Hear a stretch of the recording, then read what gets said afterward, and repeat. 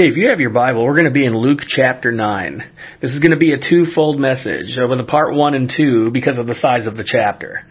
But today in part 1, we're going to be looking at the very beginning of chapter 9. And throughout the book of Luke so far, in the 8 chapters that we have been visiting, we've been able to witness the diversity of our Lord and Savior. The diversity and His ability to multitask like no other.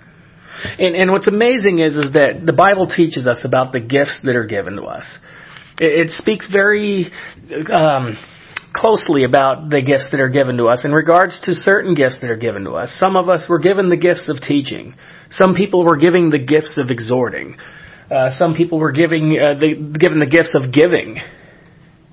And the list goes on and on with the gifts and the abilities of what was given to each and individual person. And some people have more than one gift.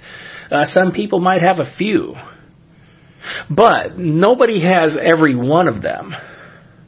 And so far, just in the 8 chapters, as we're going to be venturing in chapter 9, we've been able to see how our Lord Jesus Christ has every gift. It's amazing when I've talked to people, and when I would preach in a sermon. I would ask people, what was the things that you've seen in the emphasis of our Lord? And people would say that He was into service. Other people would say He was into teaching. Well, He was a healer. He was here for basically just as a sacrifice. And when I heard those things, what it was I heard the outlooks of our Lord. I heard what the particular people, what their particular passions were.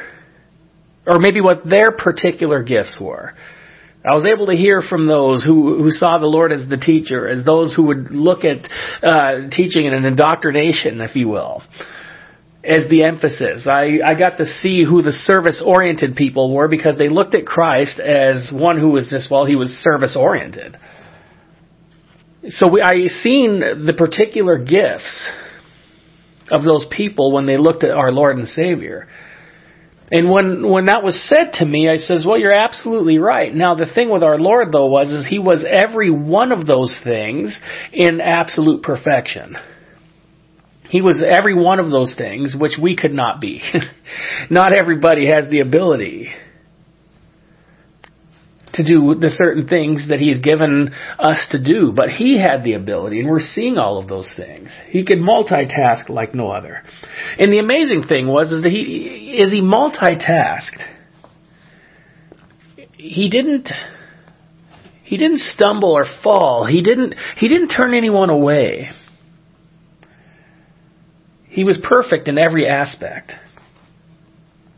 And so again, as we are dealing with, interruptions throughout a day, as we might fall short and not have the abilities, we look to the one who does.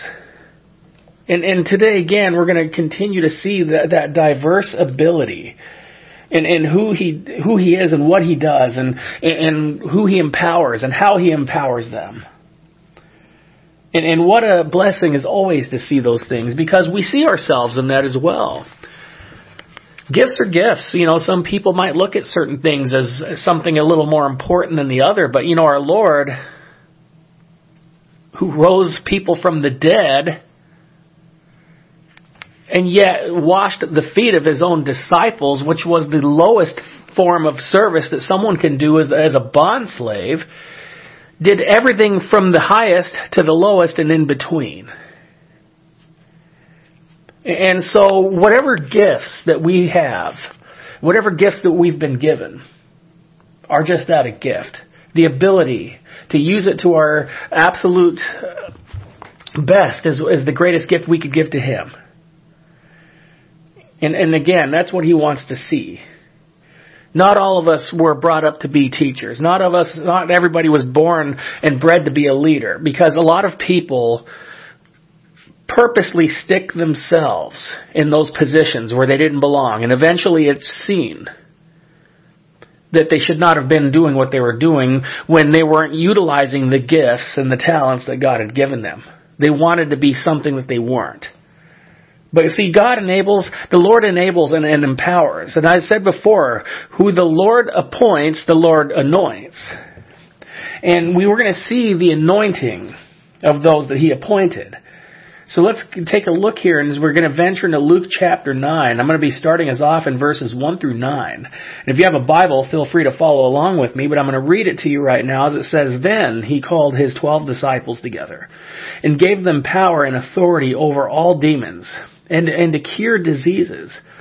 He sent them to preach the kingdom of God and to heal the sick.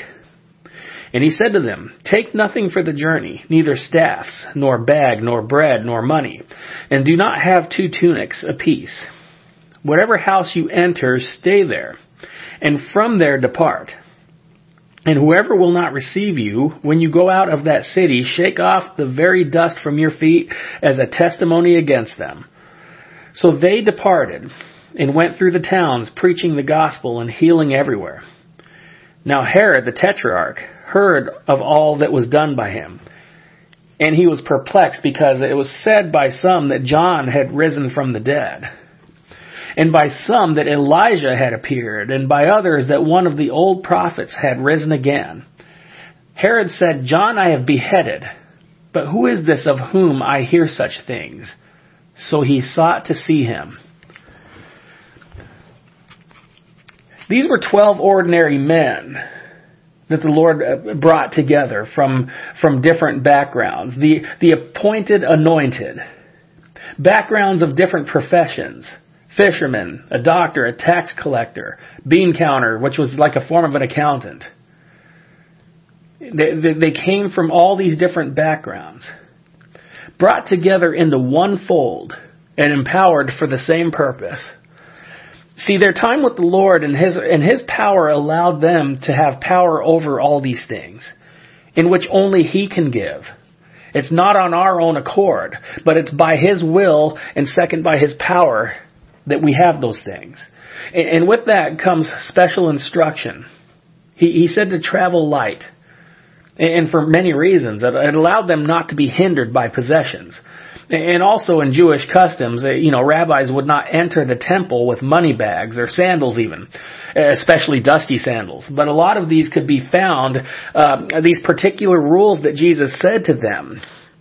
These particular things could actually be found as a rule in the Jewish Talmud, the Talmud was kind of like their book of instruction. And as they were traveling, they were given advice that was actually beneficial to be effective in their preaching, which was the main mission of their calling. The empowering of healing and casting out demons and such was going to be dealt with on their journey as well, but so would rejection and opposition, which is where the dusting off of the sandals came in when Jesus said to dust off the sandals when you leave that city. Again, it was a tradition. We wipe our shoes on a mat before entering a house because we don't want to track in the dirt. See, the Jews would shake dust off their sandals when they were in an area that was not a godly place because they didn't want to bring in the dirt from that place to drag it into the holy city. It was also a way of someone saying that I'm actually done with this person, move on to the next. See, it doesn't matter where it's at from a geographical standpoint, because the need for Christ is everywhere. The question is how much of a want for Him is the other question. The need for Him is the same from the wealthiest to the poorest of areas. But how much of a want of Christ is the question. See, like Herod Antipas, this was the son of Herod the Great. This was the son of his father, Herod the Great, was the one. When Jesus was born, he was the one who had all of the male babies killed in the area when Christ was born because he had heard that the Messiah, the King of the Jews, was born. And then we had Herod Antipas, his son, who we were just reading about, had John the Baptist beheaded.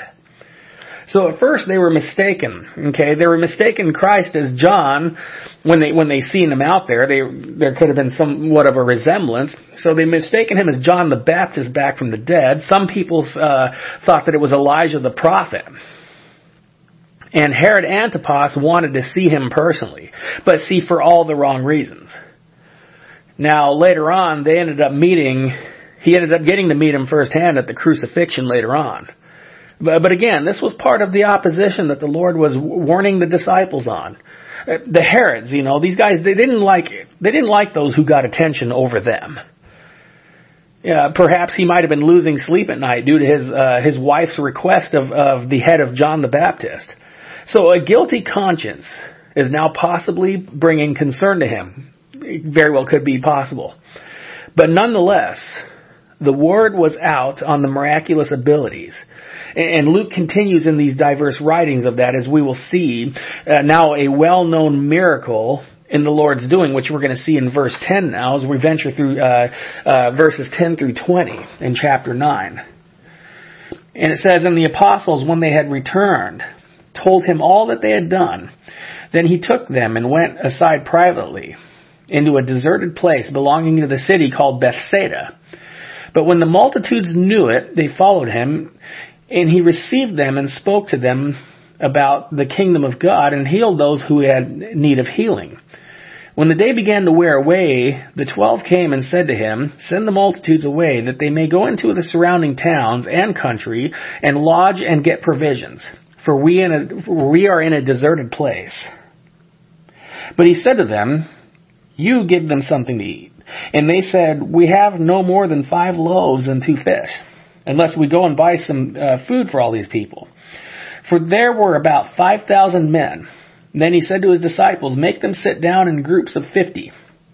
And they did so, and made them all sit down. And he took the 5 loaves and the 2 fish, and looking up to heaven, he blessed and broke them, and gave them to the disciples to set before the multitude. So they all ate and were filled, and 12 baskets of the leftover fragments were taken up by them. And it happened as he was alone praying, that his disciples joined him, and he asked them, saying, 'Who do the crowds say that I am?' So they answered and said, 'John the Baptist, but some say Elijah, and others say that one of the old prophets has risen again.' He said to them, 'But who do you say I am?' And Peter answered and said, 'The Christ of God.'" Peter, who was known for not always saying the right things, he proclaimed the truth out of them all. What a blessing to see such a multitude follow the Lord, though, to not just receive things, but to hear the good word of the kingdom of God. But in the Lord's heart, he's concerned with our needs and the needs of his followers. They're with him. I love the quote from Deuteronomy that Jesus used against Satan during the temptation, that man shall not live on bread alone, but on the very word of God. And the people here were visibly hungry, but more so for Christ. We too must remember the importance of the Lord and the bread of life which he gives. It would have been something to see how such a miracle could have happened here, okay? But over time, I would have rather been there to hear what was said to the multitude as I've grown more in the Lord. As Jesus asked, who do they say I am? A couple of opinions were given. John the Baptist, Elijah the prophet. But Peter, he answered right because he walked with Christ and he knew him best. They knew where to find him when he went somewhere, and when they did, he himself was praying. And from the heart, as the continual study of the Gospels and hearing his words and seeing his heart, I just want to come to a place to simply spend time with him. And by that, we can know him more and more. And the importance of worship is vital to a Christian. The disciples worshiped the Lord, which was what made them disciples.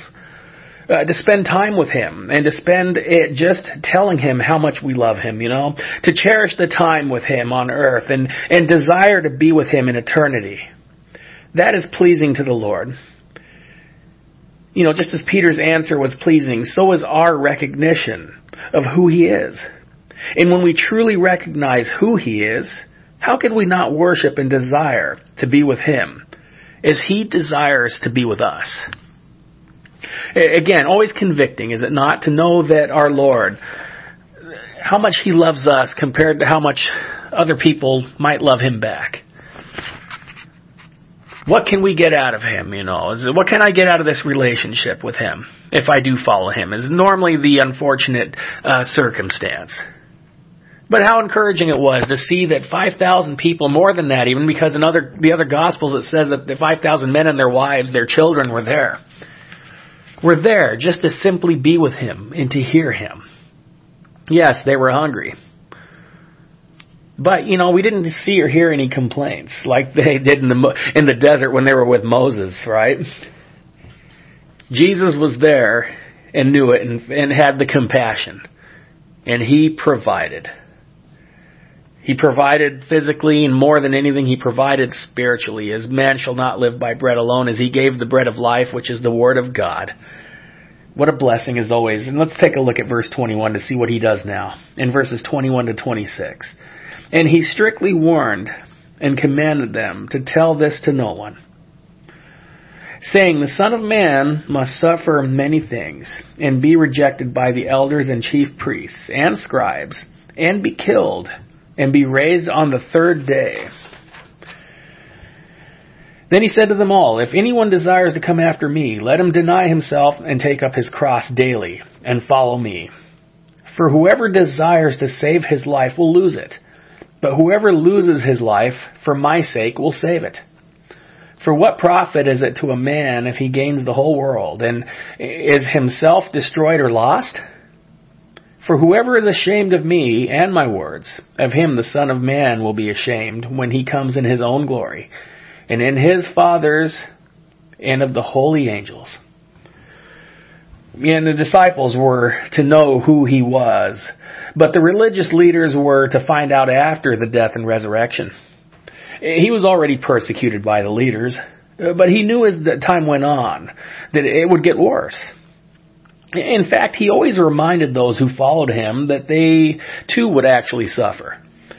And that at times was part of discipleship, denying oneself and taking up the cross and to do it daily.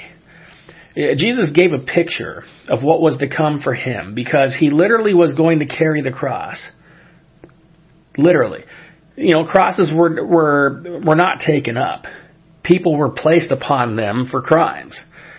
And we all have iniquities, which we can place on the cross because of what he did. Jesus' example was that of the most selfless person who ever lived, of denying oneself. And the call to deny ourselves was for all people who received the Lord. See, imagine the world around you, where everyone has a deep desire to serve one another, to care for one another, more than ourselves. What a difference that would make in this world, would it not? That is what real life was to be in the Lord's eyes. To not be ashamed of him and his words are to receive the glorious gifts of God. And we all want to be spoken well of, right? We all want to be accepted. But we must be in sync with our Lord if we want him to speak for us. The kingdom of God must always be God-centered, not man-centered. And by that you will see what a meaning of life really is. Outside of these temporary joys of what the world may offer, the world can steal and destroy what it gives even quicker than what it offers. And there's always a price that we pay for those things versus the gifts of our Lord, who gave it to us free of charge. And free to us as he paid the ultimate price for the gifts that will not perish, as we're going to see now in the Lord's glory of verses 27. And we're going to be looking at verses 27 through 36. But I tell you truly, there are some standing here who shall not taste death till they see the kingdom of God. Now it came to pass about 8 days after the sayings that he took Peter, John, and James and went up to the mountain to pray. And as he prayed, the appearance of his face was altered, and his robe became white and glistening. And behold, 2 men talked with him, who were Moses and Elijah, who appeared in the glory and spoke of his decease, which he was about to accomplish at Jerusalem. But Peter and those with him were heavy with sleep. And when they were fully awake, they saw his glory and the 2 men who stood with him. Then it happened, as they were parting from him, that Peter said to Jesus, Master, it is good for us to be here. And let us make 3 tabernacles, one for you, one for Moses, and one for Elijah. Not knowing what he said, while he was saying this, a cloud came over and overshadowed overshadowed them, and they were fearful as they entered the cloud. And a voice came out of the cloud saying, "This is my beloved Son, hear him." And when the voice had ceased, Jesus was found alone, but they kept quiet and told no one in those days any of the things which they had seen.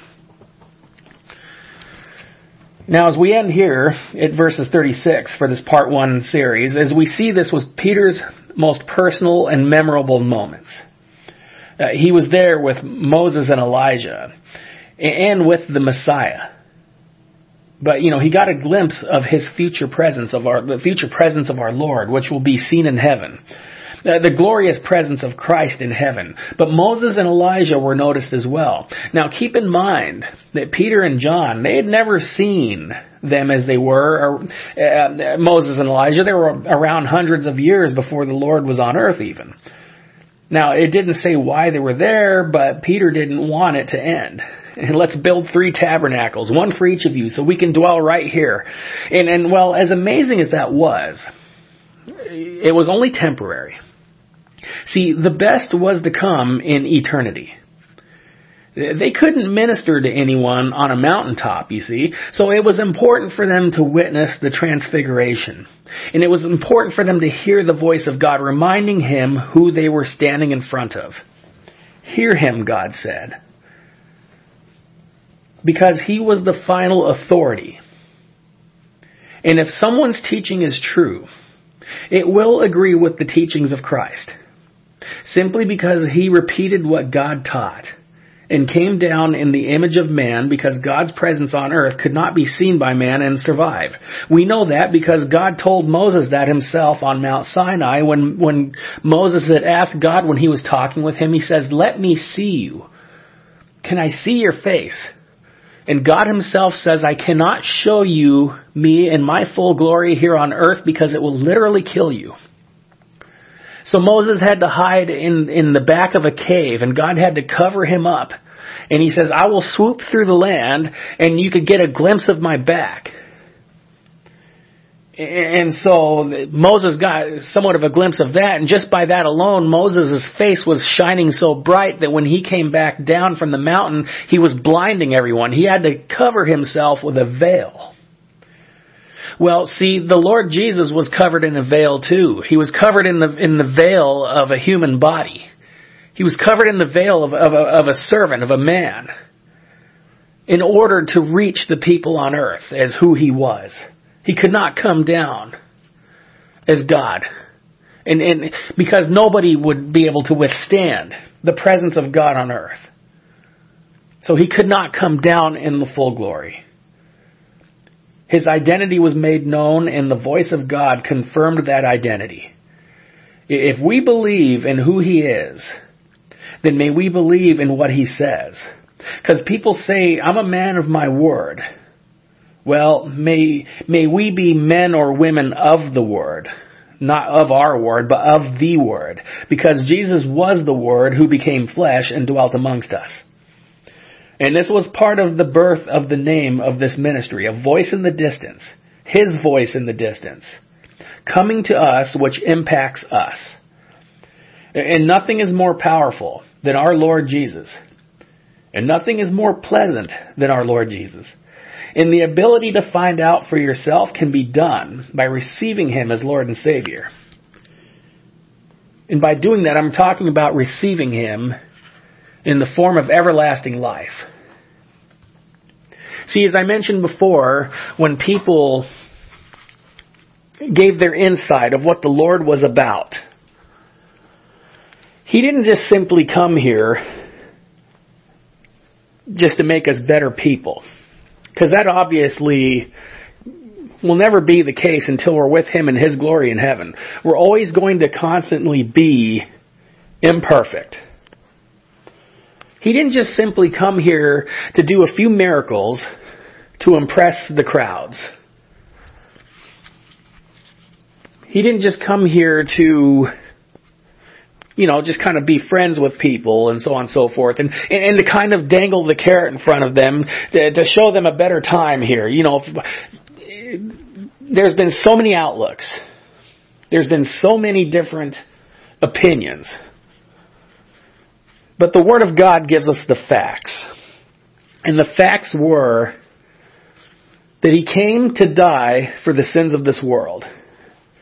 But while He was here, He was doing all of those things for a short period of time for the sake of making Himself known as who He said He was.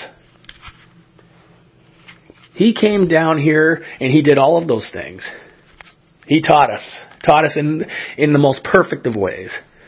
He healed people. He fellowshiped with them. He fed them. He did all these different things. But in the greatest of all, He came down for that one purpose, to bring everlasting life. And He said that whoever shall believe in Me shall have everlasting life. I always say that I cannot guarantee what the rest of your life will be here on earth.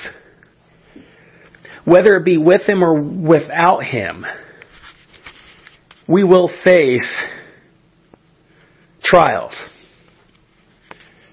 But I'd rather face it with Him than without Him. We're going to have great times. We're going to have blessings.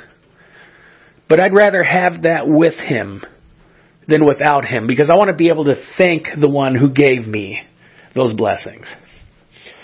And I want to invite you to be able to say the same thing and to have the same thing. Eternal life, most of all, by receiving Him as Lord and Savior. Seek first the kingdom of God, and everything else will be added to you. And whatever that is, I don't know. You're going to have to find out, and you're going to have to find out by faith. So if you're willing, and if you feel led, say this prayer after me in order to receive Jesus as your Lord and Savior. Father, Lord, please forgive me. Please forgive me of all of my sins. As I confess to you, Lord, that I am a sinner. And Lord, I ask of you to cleanse me and wash me of all of my sins. As Lord, as I receive you as my Lord, my Savior, and my Father. And Lord, may you receive me into your kingdom, Lord, when my time is up, Lord. As I am now, Lord, one of your children, and you are my Father. And I love you, Lord, and I thank you for dying for my sins. In Jesus' name I pray. Amen. Well, I want to thank you again for being a part of this ministry. And I want to thank you most of all for accepting the Lord, because that is the greatest thing that you could ever do. So what more could we want, right? What more could we want other than to be with Him in eternity, in heaven, in which He created for us? So may you follow Him with diligence and with truth and with love. And may you stay the course. May God bless and keep you always.